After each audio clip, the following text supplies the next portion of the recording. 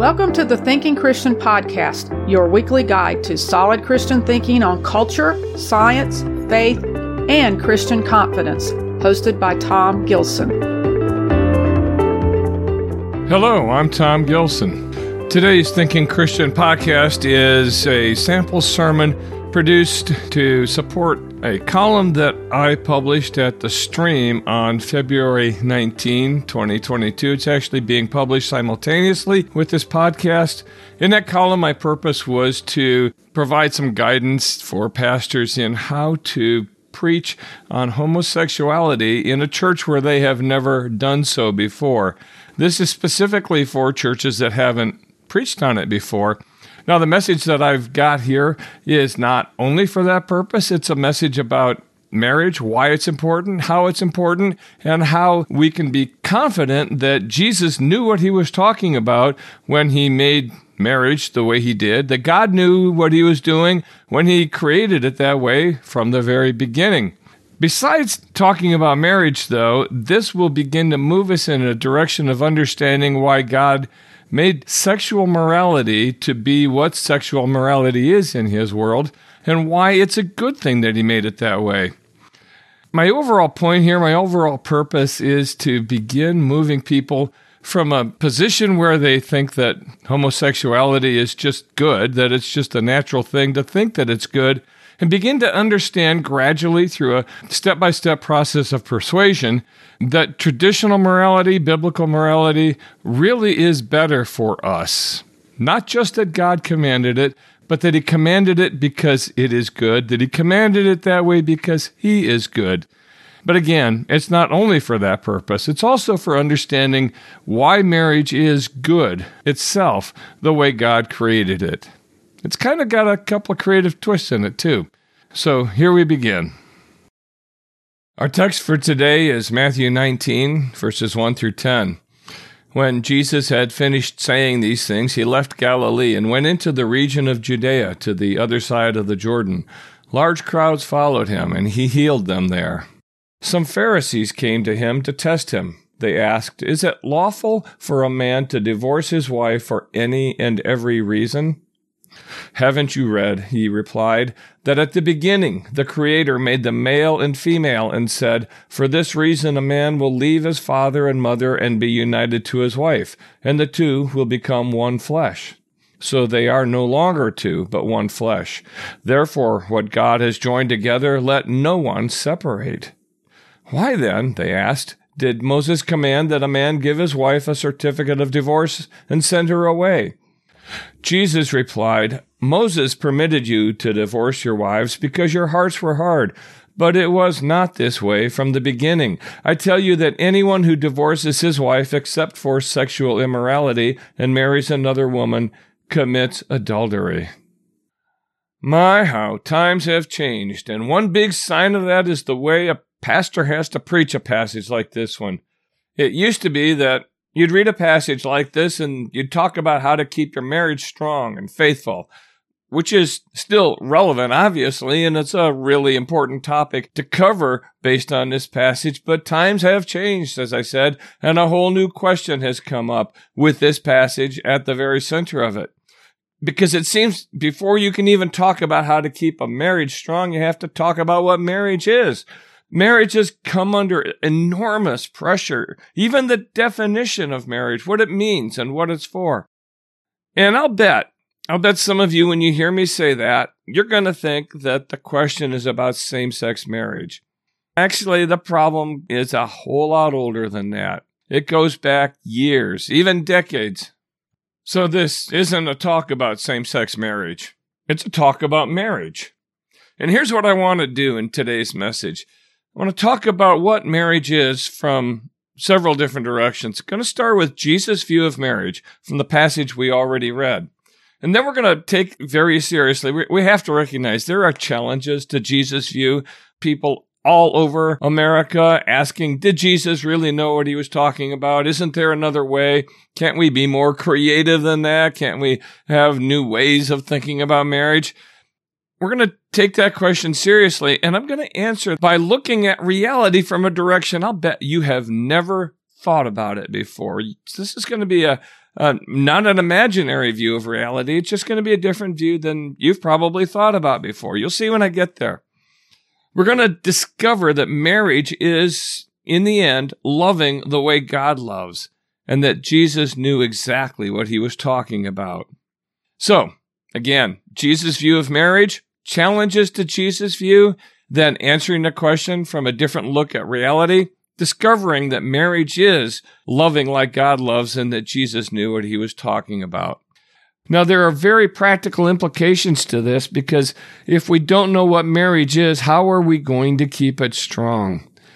How are we going to keep it strong? And how are we going to keep marriage strong in a culture that defies the meaning of marriage? So there's our question. It's an important question. It's a crucial question. Did Jesus get it right? Did Jesus get it right? Or do we need to go with some of these new novel ways of understanding marriage, sex, and relationships? Well, first of all, he was God in the flesh. That's a pretty unbeatable advantage here. He had to have had it right. He was the one true Logos, the living Word of God. Therefore, what he taught was true. But I know a lot of people think they have a better idea. They think trial marriages, for example, are a good idea. They think marriage can fit in all kinds of other shapes and forms. They think sex doesn't have to have anything to do with marriage. But I believe that we can show that Jesus was right. That Jesus was right. We can do it by looking at life. In other words, this is one of those cases where the question isn't so much, is the Bible true, but is the Bible good? I believe it's true. I want everybody to believe it's true, but for a lot of people, the first question isn't whether it's true, but whether it's good. And they'll look at a passage like this, and they'll say, well, this passage isn't any good. So how could it be true?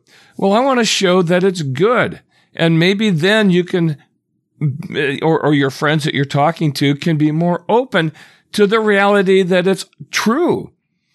Sometimes you have to be satisfied that it's good before you can even approach the question of whether it's true. And I think there's a way to help us realize just how good Jesus' teaching is here.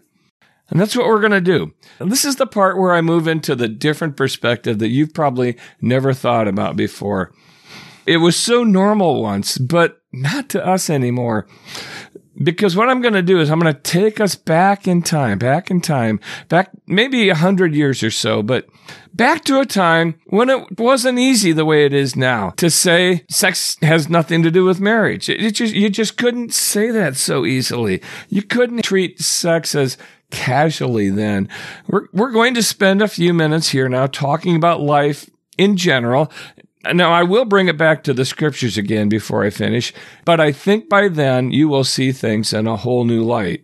Some of you, as we go back in time, you're going to have to use some imagination. What you'll be imagining isn't imaginary as in fake or fiction. This is reality, but it's a reality that you will have trouble picturing in your mind because it's so different. It's so strange compared to the way we live now.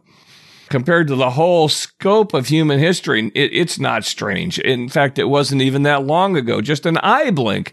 But oh, how times have changed since then. And let's think about the change. Imagine you are in love, deeply in love, and the two of you are crazy for each other. You want to be close. You can hardly stand to be apart from each other. You want to be closer yet, but this isn't 2022. This is 1922. 1922. Now, today, the only question that a lot of people will ask is, hey, are we consenting adults? But back then, the question wouldn't be just that. It would be, what if we conceive a child together? What if she got pregnant? And that question wouldn't just be lurking in the back of your mind. It would be right up front. You would know, just as much as you know that you love each other, you would know that going all the way with each other might mean going all the way to parenthood. Going all the way meant going all the way. And oh, what would come with that? First of all, the mom would be ostracized. She would be shunned. She might have to go into hiding. And look, I know this happened because it happened in my family. My dad's sister, one of my own aunts, she had two daughters that no one in our family even knew about. I mean, no one knew about it. She put them up for adoption, and they went to 2 different families. Well, both of them decided years later, they were both like 40, 50 years later, they decided they wanted to find out the truth about their birth mothers. They did this independently. They both did, but they found the records. And they found out who their mother was, and they contacted us, the rest of their family, and all of a sudden, I have 2 more cousins I never knew I had. Aunt Mary had kept it hidden because women just didn't have babies then if they weren't married. I know, it's unfair. It was just the woman that had to hide, and the men didn't bear that responsibility. I know that's unfair, and I agree, but that's the way it was. There was the ostracism. There was the shunning, the shame to the woman. But that's not all. There's a child. And abortion wasn't an option then. I don't think it's a good option now. I think it's an awful option now. It's an evil option. But it wasn't even an option then for most. If you go all the way, you're very likely to have that child, and that child is going to need parents. And those parents ought to be married to each other so the child can grow up with the best possible future. Oh, and by the way, did I mention to you there's tons and tons of research showing that kids really do have a better go at life if they grow up in a stable home with mom and dad who love each other. So back in 1922, you'd think twice before you messed with nature. Sex and children and marriage were a triad. 3 things that went together and could not be split apart. Now they are now. You can have sex without marriage. You can have sex without children. You can have marriage without children. But back then, it was hard to separate them. Yeah, we know that. I'm not saying sin is a totally recent invention. I'm not saying that nobody had affairs, nobody had premarital sex. I'm saying they did it at great risk, and they had to think about it very carefully. And if you were that couple in love, and if you had just an ounce of responsibility in your lives, you would do things in the right order. You would wait until you had already made that commitment we call marriage. And you would do it even if you didn't believe in the Bible. You did it because it was just better. It was smart. What I'm saying here is just, it's smart to do things in the right order. Back in the old days, it was hard not to do it in the right order because you could get in a lot of trouble. And your kids could be in trouble. You'd have such a pressure of society, you had the pressure of responsibility. And if you cared for your child at all, you'd have the pressure of love for your child. That's how nature was. Now, here's the question, though, and here's where I think it might start to come together. We've looked at Jesus' view of marriage. We've considered how there's pressure on that view, and we've taken this very brief, but I hope eye-opening excursion back into history when we had this triad of sex and children and marriage that was inseparable. And now the triad is broken. The question now is, which way is better? Is it better the way it was then, or is it better the way it is now? Is it better to keep marriage and sex and children connected, or is it better to be able to separate them the way we do now, where sex doesn't have to mean children, and it doesn't have to mean marriage, and marriage doesn't have to mean children? Which way is better? Well, how can you ask that question? How can you ask that question without finishing the rest of it? Who is it better for? Which way is it better? Well, I want to know better for whom. You better be sure to ask that part of the question too, because you got to know who it might be good for. And if you're the guy or the girl in 2022 today, you might think the old way is pretty limiting. You got to wait. That's hard. Look, it's always been hard. It's always been hard, but it's even harder now because you got all the expectations that people build up. You got all the expectations and the examples in the media. You got all the peer pressure and the idea floating everywhere that sex doesn't have to mean any responsibility. It's just for your pleasure. Just for your pleasure. Now, that's a thought I plan to return to in a couple of minutes. It's not all it's cracked up to be, but sure, I get it. For the couple today, you might think it's limiting, but still, the question wasn't just which way is better, but who is it better for? For whom is it better? You know who the old way is better for? I mean, obviously better, unquestionably better. You know who it's better for? Doing it in the order where you get married first, and then you have kids, and then you stay married. It's better for the children. It's way better for kids. I mean, it's way better for kids. could cite you research again, and look, there are hundreds and hundreds and hundreds and hundreds of studies, and they're consistent. Kids who grow up with a mom and dad who are married and who love each other and get along with each other and care for each other, those kids grow up with a better go at life than kids who don't. The research is consistent. I tell you, I do have great respect for single parents who do the parenting job well. It's hard, and I know some do it very well. I have real respect for anyone who grew up in a single-parent home or a blended family and who overcame the obstacles to become a person with strong relationships and strong character. But make no mistake, if that's you, and if you got to that great ending, you overcame obstacles to get there, because that's not the easiest way. It's not the best way. I could cite you research. I don't need to. So much of this is just we know. Some of you were lucky the way I was. You grew up in a stable home with parents who loved each other, parents who had a lasting, healthy, caring relationship with each other and their kids. And aren't you glad? Can't you just say, yeah, I'm glad it was that way? And a lot of you didn't have that. And I'll bet most of you wish that you had, because we all know that that's better. That's the way it ought to be. That's the way we wish it was. It's better for the kids.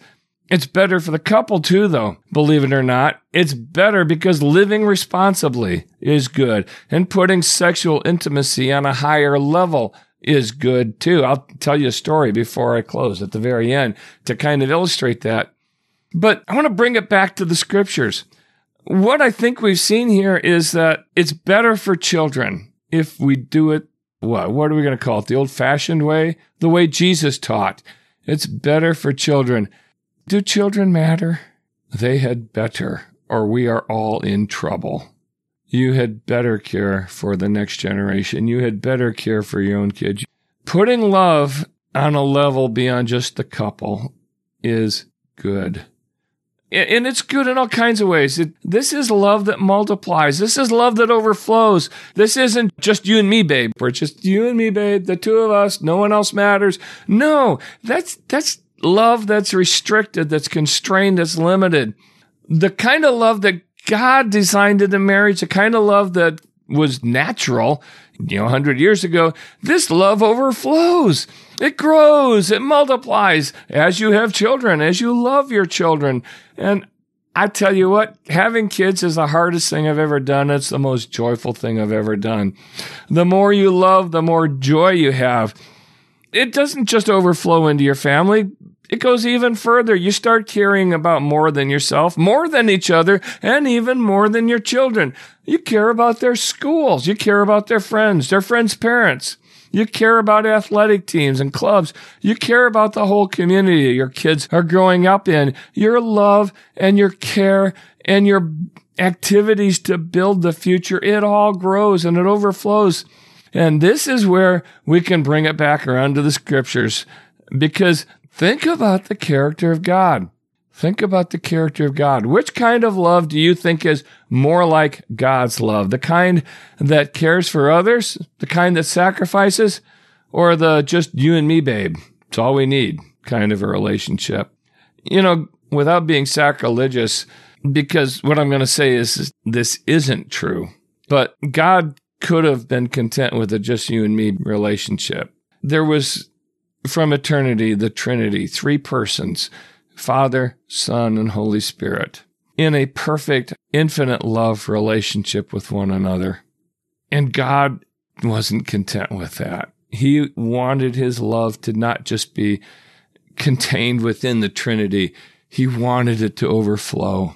And so he let it overflow into a creation full of people that he created to love, to give to sacrifice for, as Jesus did so greatly when he came to live with us as one of us, and to die for us and to rise again for us.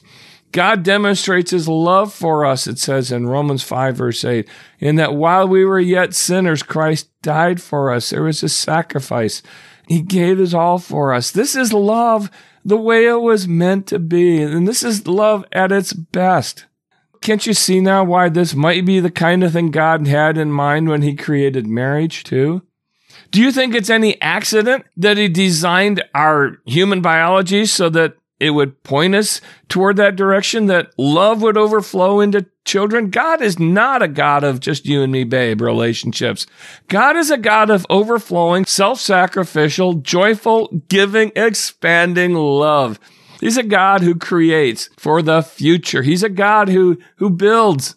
Who is this marriage good for? The one that's overflowing, the one that's expansive, the one that does things in the right order. Who is it good for? It's good for the child. And don't you think that matters? How I hope you do. You have to. And now do you think maybe Jesus knew what he was talking about? He was talking about the kind of marriage that's good for children and good for the future and good for the couple. Jesus knew what he was talking about. And the ones who think they had a better idea, they don't know what they're missing. They don't know what they're missing. But you have to understand, this is a package deal. It works when we see marriage and children and sex as all being a triad. They belong together. Take just one of those away and make it optional, and the whole thing will fall to pieces. And when it falls to pieces, it falls and crashes on children. So if you're married, think in terms of what God intended for marriage, that it would be lasting and loving and giving and self-sacrificial. And if you're struggling in it, I get that happens. Everyone who's married has known that it's hard, that it's work. If you're struggling in it, find help. Find help. Commit to growing as an individual. Strong individuals make strong marriages, but grow together as a couple. Commit to making it. Commit to making it, to staying together for the sake of your kids. If you're not married, then plan to do things in the right order. Graduate, get a job, get married, and let the physical intimacy begin then, not sooner. It's better that way. It's better for you, better for your kids, better for your community, and a whole lot more like the way God intended us to live and to love. A whole lot more like the example that God set as the one who loves us. Well, I'm going to close with a story. It's a strange one. I mean, it's really weird. You're going to see it's weird. But it happened. It happened to me. It actually happened to me. It's one of those stories that end with, I wish I'd said that. It's an I wish I'd said that sort of a story. It was maybe 30 years ago. Sarah and I had been married for a couple of years. I don't know. I was at the airport in Orange County, California, a much smaller version of the airport than what's built there now.